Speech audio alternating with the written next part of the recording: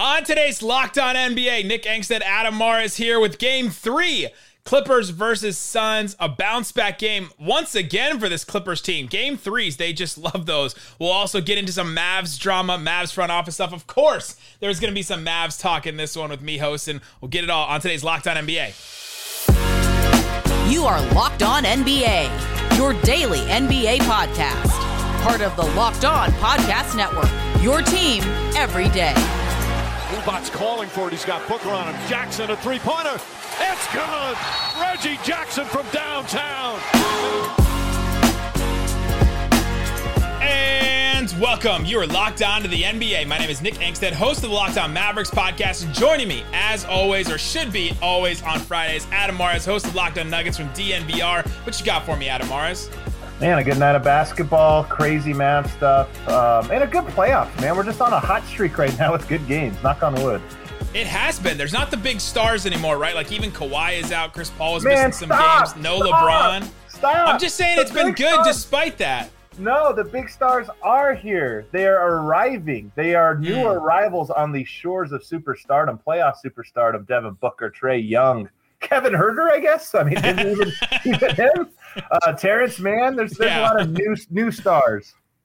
All right, so today we're going to get into, obviously, Game 3, Clippers versus Suns. A lot of news in the NBA, of course. The Dallas Mavericks situation. Seems like they got a new head coach, president of basketball operations. I'll get into that for sure. Little thing on Damian Lillard, too. That might be connected to the Mavs thing. Maybe not. We'll get into that. And then, of course, in the third segment, we'll power rank the biggest surprises so far in the NBA playoffs. So let's get into Game 3 from Clippers versus Suns. Man, this was a interesting game. There are so many things going into it. So the Suns are up 2-0. They won both of their games at home, and pretty convincing a little bit there.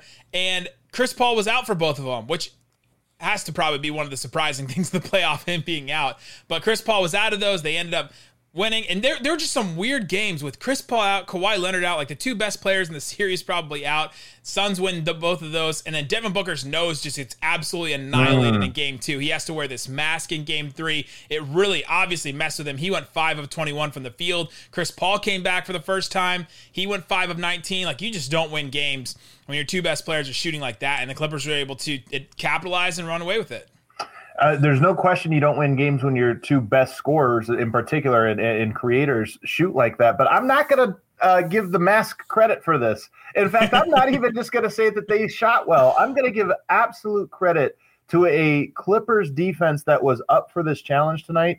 And I think, too, Ty Lue, you joked earlier coming into this one that the Clippers have been down 0-2 now 3 times in a row. Yeah, the only team ever, by the way, because no team's ever come back twice. That's wild. But honestly, the two series before this one, and then, you know, it's early to say this. We're only one win now for the Clippers into the Western Conference Finals, but they've all followed a similar script where it's like they've been competitive. You've seen like, okay, they've tested the fences. They see what they need to do. Tonight, you get Pat Beverly and Zubac right from the start. And Pat Beverly tonight just attacking Devin Booker defensively relentlessly. And I thought they did a phenomenal job of walling off the paint, taking away those drive. You know, Phoenix just kills you with those drive kicks, swinging around the horns. Everybody's touching, everybody's involved. Once that dried up because of some great perimeter containment, in particular by Pat Beverly on Devin Booker, the game flipped. And Phoenix, I thought, you know, kind of lost control of their identity, and the game spiraled out of control. Yeah, it's interesting to see this Clippers team. And I think Ty Lue's doing a great job just making adjustments. How else do you come back from being down 0-2 in the first 3 series? But, yeah, that's been a big thing. I think the physicality, obviously, Devin Booker's nose is broken, and I'm sure the mask sure the mask affects him. Like, there was rumors or there was reports that he called Rip Hamilton to try and see how do you play well with the mask. And Rip Hamilton just told him never take it off. But that probably affected him. But yeah, Ty Lue's been making some adjustments. Terrence Mann in the starting lineup instead of Marcus Morris. I thought that was an interesting move for them. And it seems to have paid off, playing Patrick Beverly more. Patrick Beverly, 20 minutes in the first 2 games on average. And this one, he played 26. So just like one shift more for Patrick Beverly. Less Nick Batum in this game too. It's interesting to see which players. This Clippers team has so many different players they could throw out there. And in the Mavs series, they're down to like 6 players that they can play because all of them are out. And now they're starting to figure out which configuration in each one, in each series that they can play. But I think that's an important. I think that's an important piece though, because this has actually been one of the stories for Phoenix. It's been a story for the Clippers. It's been a story for the Hawks. To a lesser extent, the Bucks, because they have, I think, more defined like top 3-4 guys or whatever. But you're right that Pat Beverley early, against the Mavericks, completely ineffective trying to guard Getting DNP CDs. Getting DNPs. And you have Nick Batum, who's like the swing, one of the most important players in swinging the series. And what I think is so interesting about Ty Lue and about this Clippers team is they don't have any one identity. They are like water. Is that the Bruce Lee quote? Be like water, shapeless, like water, right? And that's how they are. And I think part of why they've been able to come back from 2 games to none to start in 3 series is that they do kind of figure out, okay, this is our best way to put pressure on the other team. And once you find that out, they just evolve into a new team. And that's why tonight, like I said, Phoenix is a team that loves to get a bunch of assists. 24 assists tonight. That was because they were not getting that dribble penetration. I think the Clippers found something on how to keep them out of the paint, how to make things tough. And now for Phoenix to get back in the series, they're just going to need more difficult shot making from Booker and Chris Paul, which they're capable of doing. But tonight they weren't up for that challenge. Zubac's got more minutes in this game too. 26 minutes per game on average the first 2 games, and then 32 in this one. He played a little bit more. I'm gonna call back something from Devin Booker in the offseason. A lot of times offseason stuff doesn't really matter, but do you remember that story of Devin Booker and like getting really mad about getting double teamed in a pickup game? Do you think that this kind of physicality really affects him, or what do you think really affected him in this game from the Clippers defense? If you're gonna give them credit, I'm going mask. You don't want to give the mask. I'm not giving it the mask, man. I'm not giving the mask. These guys are too good for me to say a mask is gonna bother him, but.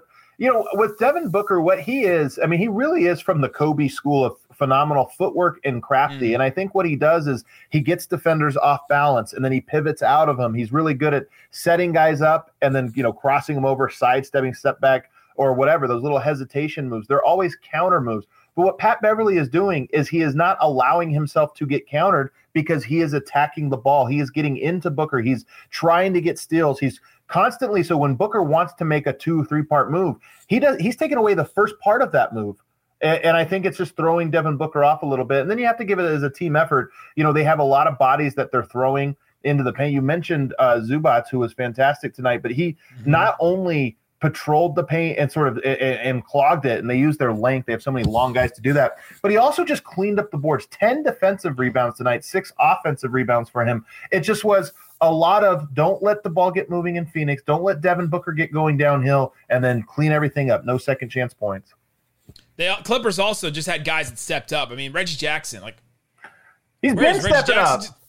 He's been this whole playoffs. All of a sudden, he just become the 3rd guy, and now he's the 2nd guy because Kawhi Leonard's out. 23 points for him in this game. Seemed like he got more. I think a lot of them came at the end there where he just kind of went on a little run himself. But Reggie Jackson was huge. Terrence Mann in the starting lineup we mentioned. And then Paul George shot the ball very poorly, 9 of 26 from the field, 3 of 11 from 3, but hit 6 of his 7 free throws. He was not going to miss twice again in this game after game 2, but look at 27 for him and 8 assists and 15 boards for him. 15 boards, man. And this is what I mean. They were limiting everything to the Suns. Don't get that dribble penetration and then keep them to one shot.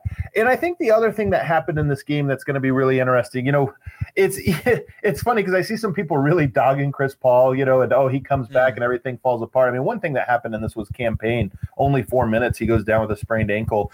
Hopefully he can come back in this one because we talk about the Suns need to get dribble penetration to collapse the defense. Campaign's one of the better guys on their team at doing that. So taking him away, that's part of why they lost that tonight. But Chris Paul, I thought the ball was a little sticky with him tonight. In a way it hadn't been in the last few games. When the Clippers sort of took away that dribble drive game and started making things hard, to succeed, you've got to stick to the game plan. Yes, it's not working right now, but keep making them work. Keep testing the perimeter. Keep trying to get into the paint.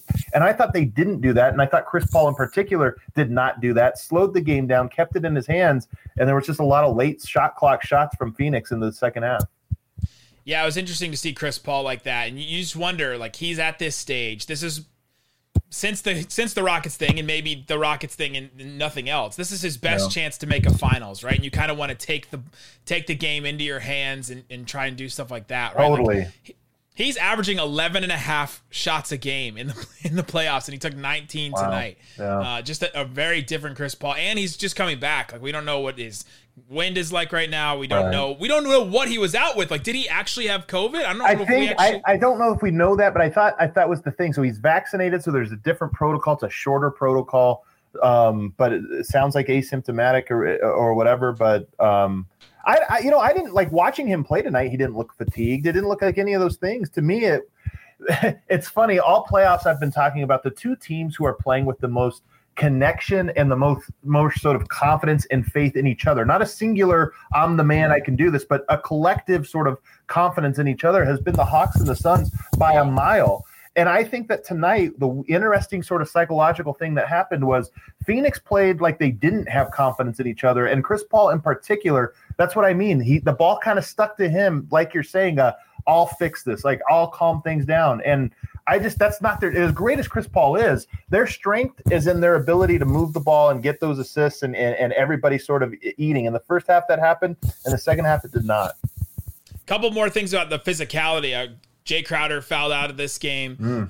Almost got his, or did he get a technical at the end of there, which would have been like 6 for him at this point in the playoffs. But Mikal Bridges also got 2 early fouls in this game. He was out pretty early. And you mentioned it. I think it needs to be bigger. Cam Payne, like how important is Cam Payne to this team? So weird that Cameron Payne is now like this so important player for the Suns. He was playing in China like 16 months ago, and now he's playing this huge important role. He might make an appearance later on in power rankings. You never know. He might have. But to. If he is hurt though, if Cam Payne, I mean, it's a rolled ankle, and he is a player that has really been coming along, especially in these playoffs. And sometimes a little momentum, a little ankle tweak, and you don't get to play. Does that halt the momentum? Does that halt the confidence? I'm really interested to see how Phoenix responds to the emotional aspect of this game. But the last piece strategically that I'd look at, you look at Ayton's line tonight, 18 points, 9 rebounds. Like, okay, 9 of 13 shooting. That sounds like Ayton. Minus 25 tonight, by far the worst. And I don't think this was necessarily anything that he did. But you look at the 16 boards on the other side for Zubac. That's the battle. Like, Ayton is so good because he provides that physicality, that size. And I think in game 4, he's going to have to be more of a presence on the boards, and in particular, more of a presence on the offensive boards and at the rim, just punishing them for the way that they're able to clog the paint and wall off the drives. You wall off the drives, you got a big right around the basket who can finish plays. He didn't do that tonight. Yeah, that's a big focus for them. And obviously, I mean, if Chris Paul and Devin Booker make more shots, they probably win this game. But yeah. So we'll focus on Game 4 on Saturday. You'll hear from Josh Lloyd probably on Monday about that on Locked On NBA. You can also follow all of the Locked On shows, Locked On Suns, Locked On Clippers, doing a great job over there. Coming up, we'll get into some news, lots of stuff out of Mavs land. The Indiana Pacers have a new coach. Damian Lillard, maybe some rumors there. We'll get into that. By the way, today's episode is brought to you by Michelob Ultra. Enjoyment isn't the end game. It's the whole game. Only 2.6 carbs, 95 calories. It's only worth it if you enjoy it. Also, want to tell you about betonline.ag. It's the fastest and easiest way to put down some money on sports. If you're feeling the Clippers' momentum, if you feel like the Clippers can come back, you can go and get that right now. The Suns are still a 1-point favorite for the game on Saturday. So that's an interesting one. If you're feeling the Clippers momentum back again and you want to take the Clippers, still Suns a favorite in that one. Tonight, if you're watching this on Friday, the Bucks a 7.5-point favorite still. Wow. Why are the Bucks still a 7.5-point favorite? If you listen to Locked On Bets, you got that. The Bucks were like an 8.5-point favorite, and they called the Hawks in that one. They got that one right last time. So maybe again, or maybe it's the revenge of the Bucks. I don't know if the Bucks can score well enough to cover that, but go check that out. Use the promo code LOCKEDON. Get a 50% welcome bonus with your first deposit. Bet Online, your online sportsbook experts.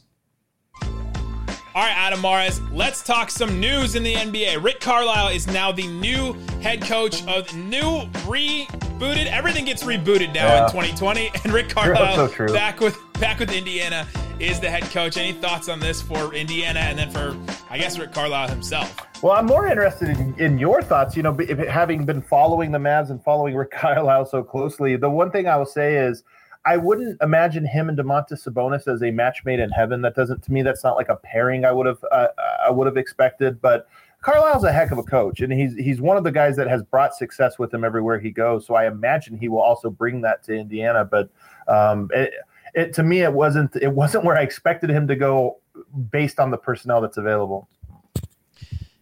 To me, it is, because I think he does his best work when he has just like a mediocre group of players. Right? Like he has these role players. Shots fired at Indiana. Although you're not wrong this year. You're not wrong this year. Well, he got 2 almost all-stars and an all-star at Sabonis. But when he just gets like a good players and he can take them to a next level, he's a floor raiser, I think, as a coach, and I think he's really good at that. He's really good at putting a bunch of pieces together. He really likes Miles Turner. Miles Turner worked out in the Mavs facility over the offseason. Rick Carlisle always has good things to say about him. I do think Sabonis and him might be a good pairing. After Rick Carlisle learned with all the things he learned with Dirk, and then he learned with Dirk how to use a player sort of like that, and now with Luka, he learned how to use maybe a personality like that. And so I think maybe that experience could work for them, but he is gonna be a tough-nosed coach. So is that a good thing though? We made all the jokes about Bjorkgren and everything, and players were kind of tired of his voice and this or that. And I also just look at Ty Lue and I look at Monty Williams, and I look at some of the coaches, maybe that Nick Nurse, even the guys that have had success recently, and Steve Kerr, they're soft-spoken, they're thoughtful, this or that. It just seems like that's the approach for this new generation of player, a new generation of NBA. And I wonder, Rick Carlisle, let's not kid ourselves. He's thorny. He wears on people, and maybe it works for a year or two. I don't know. I just wonder if I'm curious to see if he'll continue to have success with that aspect of his personality. Yeah, I mean, tactically, you're getting a great guy, right? Like, you're getting a guy that can raise the floor, that can probably put these guys in the best case, and maybe winning trumps everything. Maybe they just need that. And maybe just Rick Carlisle coming in with experience, being a championship-winning coach that's been there before, that has some institutional knowledge of Indiana. Like, maybe that is enough for some of these guys to see, like, oh, man, we can actually be something and do something. We know we have talent, but, can Rick Carlisle become that coach? Doug McDermott has been a player that's been on Rick Carlisle teams before and did really well. His stint with the Mavs, he shot like 50% from 3, so he's probably happy to have him come back. I don't think anyone else has played for Rick Carlisle that I can think of. No, nobody else has been on the Mavs. But yeah, that's kind of interesting. So we'll see. We'll see what happens in Indiana. Go listen to Locked On Pacers if you want more thoughts about that. They already did an emergency pod today. Let's get into the Mavs stuff. Oh boy. Have you ever seen that meme? Sometimes maybe good, sometimes maybe shit. You seen that? I have. That's how you're feeling, though.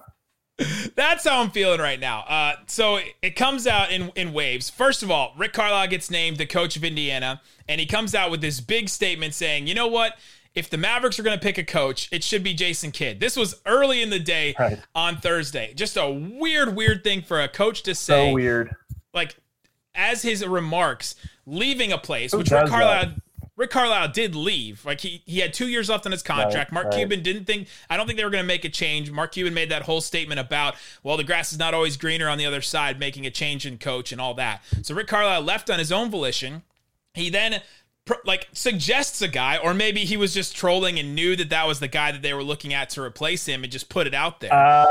Wouldn't put it past Rick Carlisle to do that. I mean, come on, man. Would it be the biggest coincidence in the world? I mean, come on. I definitely think I think you can even go back further and just say, okay, there's the Athletic, sort of hit piece on Haralabob, and then Bobby Nelson's out. Like, this is a wild roller coaster of 1 week.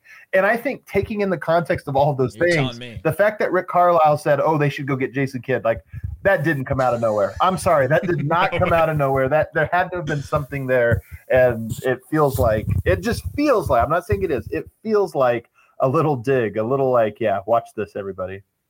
100% said it'd be good for Luka and all that kind of stuff. Like, okay, all right. And I guess the Mavericks then took it bait, line, sinker, or whatever. And now it seems like Jason Kidd is in advanced contract talks with the Dallas Mavericks. So that is down the line. That's pretty much a sure thing. The weirdest part about this is they always said that they were going to get a president of basketball operations before a coach. And so the president of basketball operations wasn't announced. I guess it's just all semantics and timing and all that. But Nico Harrison is now going to be the president of basketball operations for the Mavs. I think Michael Finley is going to stay on as the vice president of basketball operations for the Mavs. And so I think they may still be looking for a GM or finding somebody to fill that role. But that seems to be the leadership structure for the Dallas Mavericks. Jason Kidd coming in as a coach. There's a lot of things you can say about him as a coach, mostly about the time that guy ran into him to knock over the water in his hand, or the soda in his hand. Very or memorable Chris for Middleton sure. Yeah. But all jokes aside and everything, this is a Dallas Mavericks organization and franchise that has gone through some really tough, really dumb, really awful situations with harassment, with sometimes domestic violence, with abuse, all kinds of things that has happened in their business office, in people that were around players. It never really got into the player situation, so the front office, anything like that, but it was part of their, there was the head of communications, there was the Earl Case-Need from Mavs.com. Like, there's all these people that were involved in that SI story that came out a couple of years ago. And Mark Cuban went on the jump and started crying and apologizing for everything that, happened, and for, letting it happen on his watch, and sent Marshall to come in and be, the president of the organization to basically clean up all that stuff. And now here we go with Jason Kidd. Yeah. Now, it's tough for Jason. It's tough. And I'll talk about this a lot more in depth on Locked On Mavs, but Jason Kidd has a history of domestic violence. Goes back 2001. He was arrested he was arrested and charged for domestic violence against his wife at the time, which is a really weird story if you go back. Like, he spit a fry at her, and then he hit her while he was holding yogurt. Just a really weird story all in all. But that happened, and then in 2007, they divorced, and both sides claimed domestic violence against each other. There's just all kinds of weird stuff. Obviously, a very toxic, bad relationship that Jason Kidd was in. I don't believe there's been, and I've tried to read up on it all day, please correct me if I'm wrong on Twitter, and I'm sure you will, that there's been any reports of that since then. I'm a person that believes people can change. I think people can get better and improve in life. But I don't think the Mavericks have to be the people that have to be the organization that approves that. I think the Dallas Mavericks, I think this is a mistake to bring this guy in to do all that stuff that you said about, well, now we're sorry and we're not going to do that again, and we'll get rid of these people and not necessarily leverage positions and all that. There is also, actually, I'm going to go back on what I said earlier. There was a member of the front office. There was a member of the scouting department that got accused of rape in their front office, and he's gone now, not part of the organization anymore. How long ago was this? Tony Ronzoni. That was 2 years ago. Not that long. That story came out. Yeah. So the story happened way before 2 years ago, but the story just came out and then he was gone. So yeah, it has actually penetrated the basketball side a little bit. So this is not something the Mavericks are just gone from, and that everybody is clean and clear and okay, we'll give this guy another chance. And Jason Kidd, it's been so long, and Dirk gave him the seal of approval, and Mark Cuban and all this. And it's like, why are you doing this again for Jason Kidd? I understand he was part of the 2011 championship run and he's been all this, but not worth it. Yeah. First of all, and then there's a certain line where morally, if you believe that is just not something you want in your organization, you shouldn't be part of it at all. Yeah. So there's so many different angles you could take. I'll dive into it more on Locked On Mavs, but right now I just think it's a mistake on that front. It's not just optics. It's approving somebody with once you have a history of domestic violence, you don't get rid of it. It's always with you. And so why would you get that person when there's a perfectly capable person to be the coach in Jamal Mosley that has been sitting there, that Luka loves, that everybody approves of, that players around the league have been, giving their approval of, that checks all the boxes that you want with a Jason Kidd type, and does not have a history of domestic violence.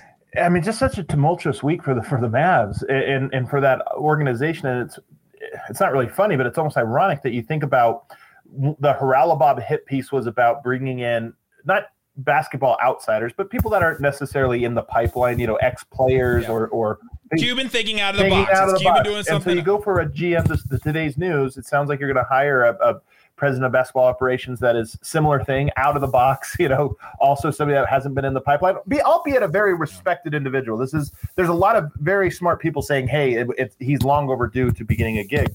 So you get that piece, but then you also get, to your mention, a really rough recent history with the Mavs, and then you go and hire somebody that, by the way, his name was just rumored in Portland, and then withdrew his name because of the blowback for being attached to it, and Jason Kidd. So Well, I also think he knew that this was coming. So maybe that's all it took. But either way, it's.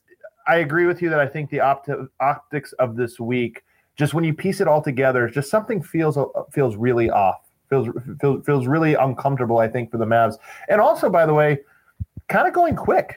It's a really quick process here to replace Rick Carlisle, to make all of these moves where you're thinking, are you in a hurry? Is it something that we had to get this done today?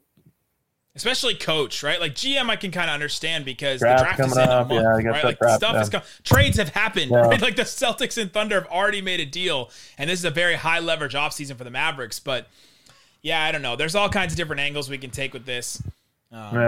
Poor man. Yeah. The main thing, so with Nico Harris, the president of basketball operations, I'll just give a quick thing on him. He is a big executive with Nike. He's been around the Mavericks. He's been in the arena a lot. A couple of people with the Mavericks say that they've known him for years and years. Right. He was right hand to Kobe during the twilight of his career and all that. And there's also another angle with him that I'm not 100% sure on, but he was there helping Kobe rehab his image after the Denver the assault charge and assault accusal. I always get those. I get the words. Sure. And so, but Nico Harris comes in. I kind of actually like him as a different kind of guy, a different voice, a guy that has connections all over the place, a guy that knows all these players. It's worked for Nike that was, according to at least Nick DiPaolo, was pivotal in Luka moving over to the Jordan brand side of all that. And so I think that's a pretty good relationship that the Mavericks can have, new contacts and all that, just a fresh voice and all that. I think Nico Harris could be what's great. Interesting is could be bad, could be these types, most organizations have somebody like this that is like an unofficial employee. And usually they're like the right-hand man of an owner, or they're not technically your president, but we've all, Worldwide Wests or, these types that have been around informing, and usually they are connected to the shoe industry, right? Because there's so much influence and they interweave in and out of the NBA. So it is a little bit interesting that this is not an unofficial role. This is a very official role. This is a very at the actual upfront face of the front office. I'm curious how he's going to do now that he doesn't have multi-million-dollar shoe contracts to hand out to people, right? Like how will his relationships with players be? Hey, you don't lose those contacts when you sit in the president of basketball operations seat. So don't kid yourself. Those aren't going away. They just might be signed by him on the dotted line.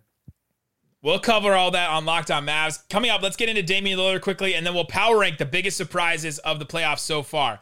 But before we do, let's talk about Built Bar. Built Bar is a protein bar. It tastes like a candy bar. They're delicious. I love them.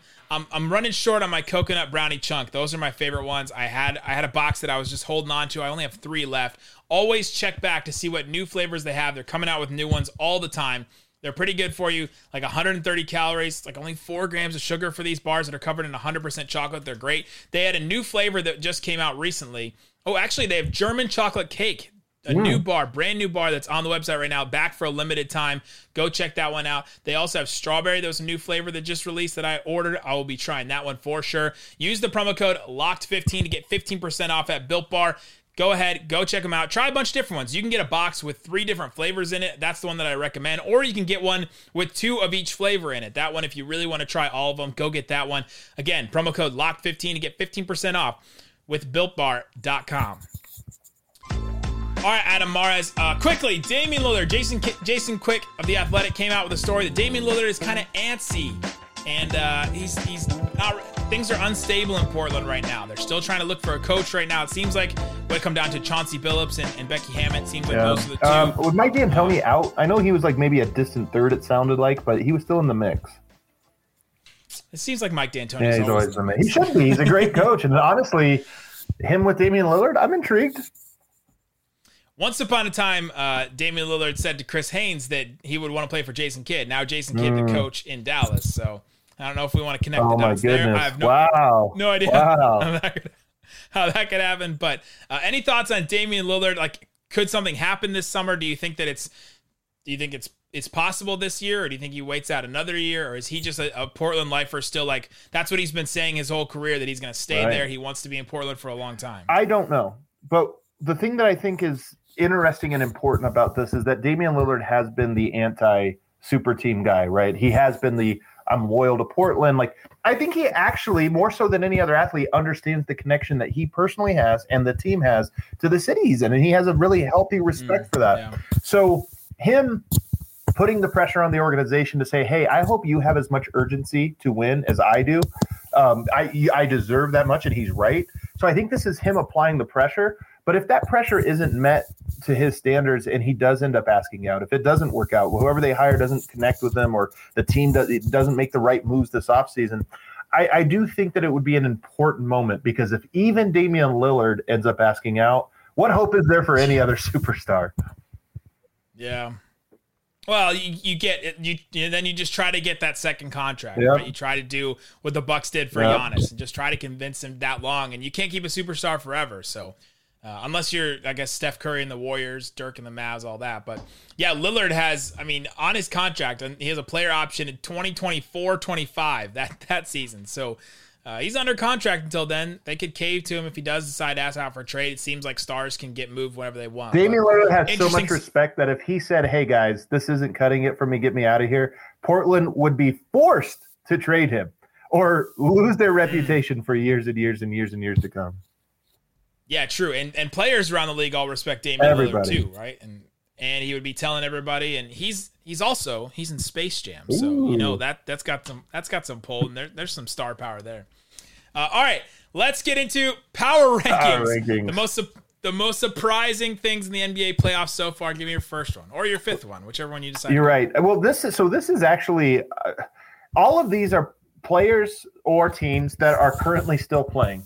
And so I know that it's funny because you go back and you look at some of the early rounds, and there were guys you could kind of point to and say they've been surprising. But I think the true surprising stories, the big surprising stories, have all come for teams that have made it this far. That's part of what makes it so surprising. So number 5, this is easily my worst one. You know that these power rankings are never like great. I thought that people are going to get that already. The Phoenix Suns crowd. The Phoenix Suns crowd. Hey, I'm being serious. Of all the things, you only get 5 things in your power. I only get 5, and I'm giving Phoenix Suns a crowd. And no, not because of Suns and 4 guy and the fights in the hallway. I've been trying. Let's pretend that's not happening. But beat a guy to a pulp. But into submission. But if you watch these games now, and we've seen every single arena, basically every single team, that Phoenix crowd stands alone, and how much they have been just into it, the sea of orange in the stands, how consistently loud they are. We hear this all the time about the big markets or the small markets. And look, Phoenix is one of those cities that is fair weather, as is like 90% of sports markets. But guess what? The Suns are good, and they are showing out, and they are a juggernaut at home right now. They to me are the surprise. I didn't know. Did you know this, Nick? Did you know that Phoenix has a great playoff atmosphere? I think Robert Orion and Amari Stoudemire can agree that they're pretty good. Hey, Monty Williams said it was the loudest he's ever been in an arena in Game 2. And he's been around the NBA for a long time. He coached the Hornets that one time in Oklahoma. You're trying to discredit this guy by where Monty Williams. It's not like he hasn't played in other stadiums. It's not like he's only been in the teams he's coached. Come on now. The Suns crowd, number 5. Right, baby, the Suns crowd. Number 4, Terrence Mann. I got to give some credit here to Terrence. And even tonight, like you look at his line tonight, and it doesn't really pop out. He had 12 points, 5 rebounds, 2 assists, 1 block. But 6 of 8, so it wasn't like he was forcing shots. And I thought he was one of the big X factors defensively. He just did such a great job. And in transition, he did such a great job. He obviously saved him in the last round with that insane, what was it, a 39-point performance? I can't even remember what the number was. It was so absurd. Yeah, 39, absolutely. So Terrence Mann, to me, has been one of the big surprises of this, and in the best way. Huge, yeah, absolutely. Mm-hmm. I don't know why that's not higher. Because there's interested to see the top. Because there's some guys that are even crazier. Reggie Jackson, number 3.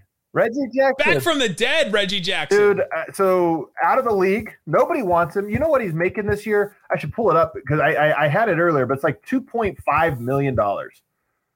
That's vet min, right? Almost nothing. And here Last year he made $734,000. Yeah, that's on the Clippers. This year's making 2.3. $2.3 million he is making, and he is. I mean, you're talking about the Western Conference Finals, the second best player. I mean, like clear second best player on their team.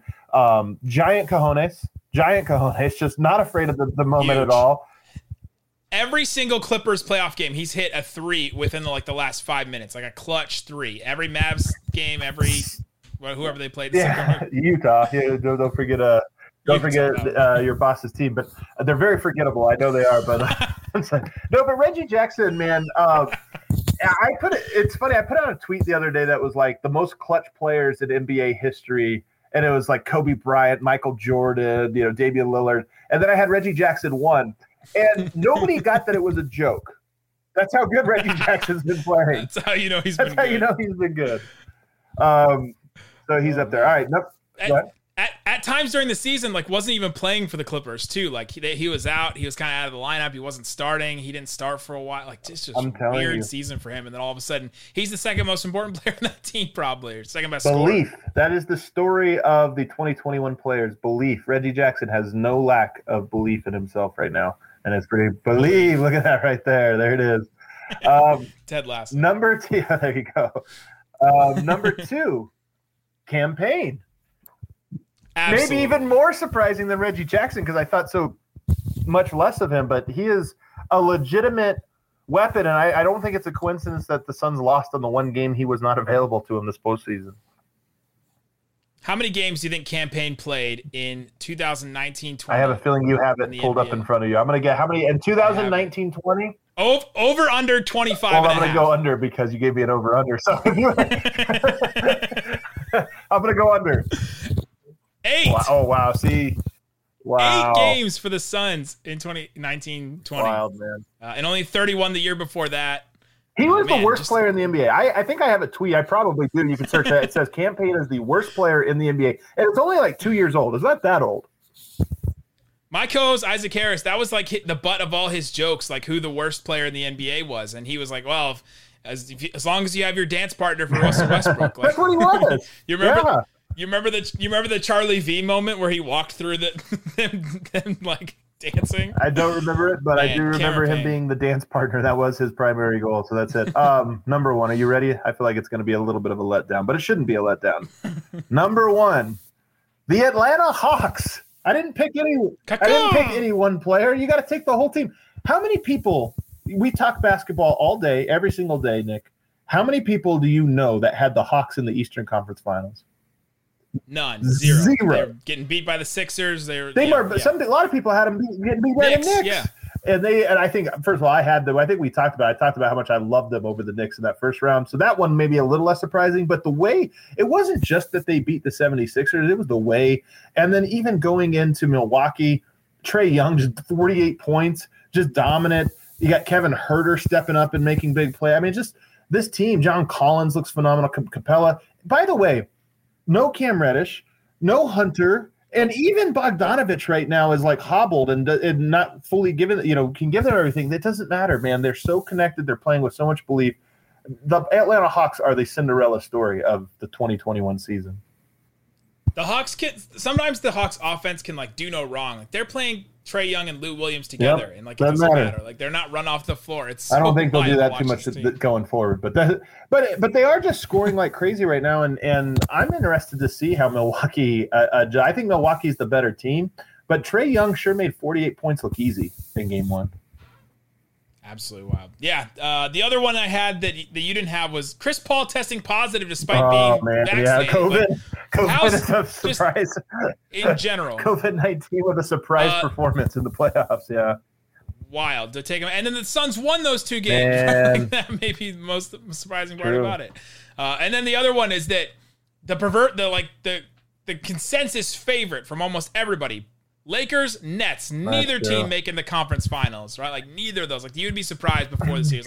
Now in context, seeing all the injuries and all that, it's not super surprising, but before this season, if you had said, hey, guess what? This team Right. with Durant, Harden, and Kyrie, and then LeBron and AD won't be in the conference finals at all. Really, just the injuries all across the board sadly. But you know what? The Clippers overcame it. They've lost Kawhi, and they look just as good, to be honest. They haven't skipped a beat. Hey, if you ask LeBron, that's not surprising at all. He knew. Yeah. LeBron knew that everyone. If only there was something he could have done about it. If only. You know, if LeBron sat out, you think they would have postponed like the start of the season? He could have made all I'm saying is he could have made a How fuss, much power? man. How much power does he really have? Absolute. Although I wonder if it's waning. One of the story I should have said, you know what I could have put on my top 5 list? NBA ratings, the surprise of the century, through the roof, incredible ratings. And didn't everybody tell us that the Lakers, you need the Nets, you need the Warriors, or else your ratings are going to suck? Historic ratings. So maybe they should have been in my top 5. In fact, you know what? I'm bumping somebody out. Who am I bumping out? The Phoenix crowd. I'm sorry, Phoenix crowd. You just get rid of the Suns crowd. We know they're good. We knew the ratings. They've moved in my top 5. There you go. Adam Mares will go listen to Locked On Nuggets. Me, go listen to Locked On Mavs. It's not like we don't have stuff to talk about for the Mavs. So there you go. Guys, thanks so much for listening.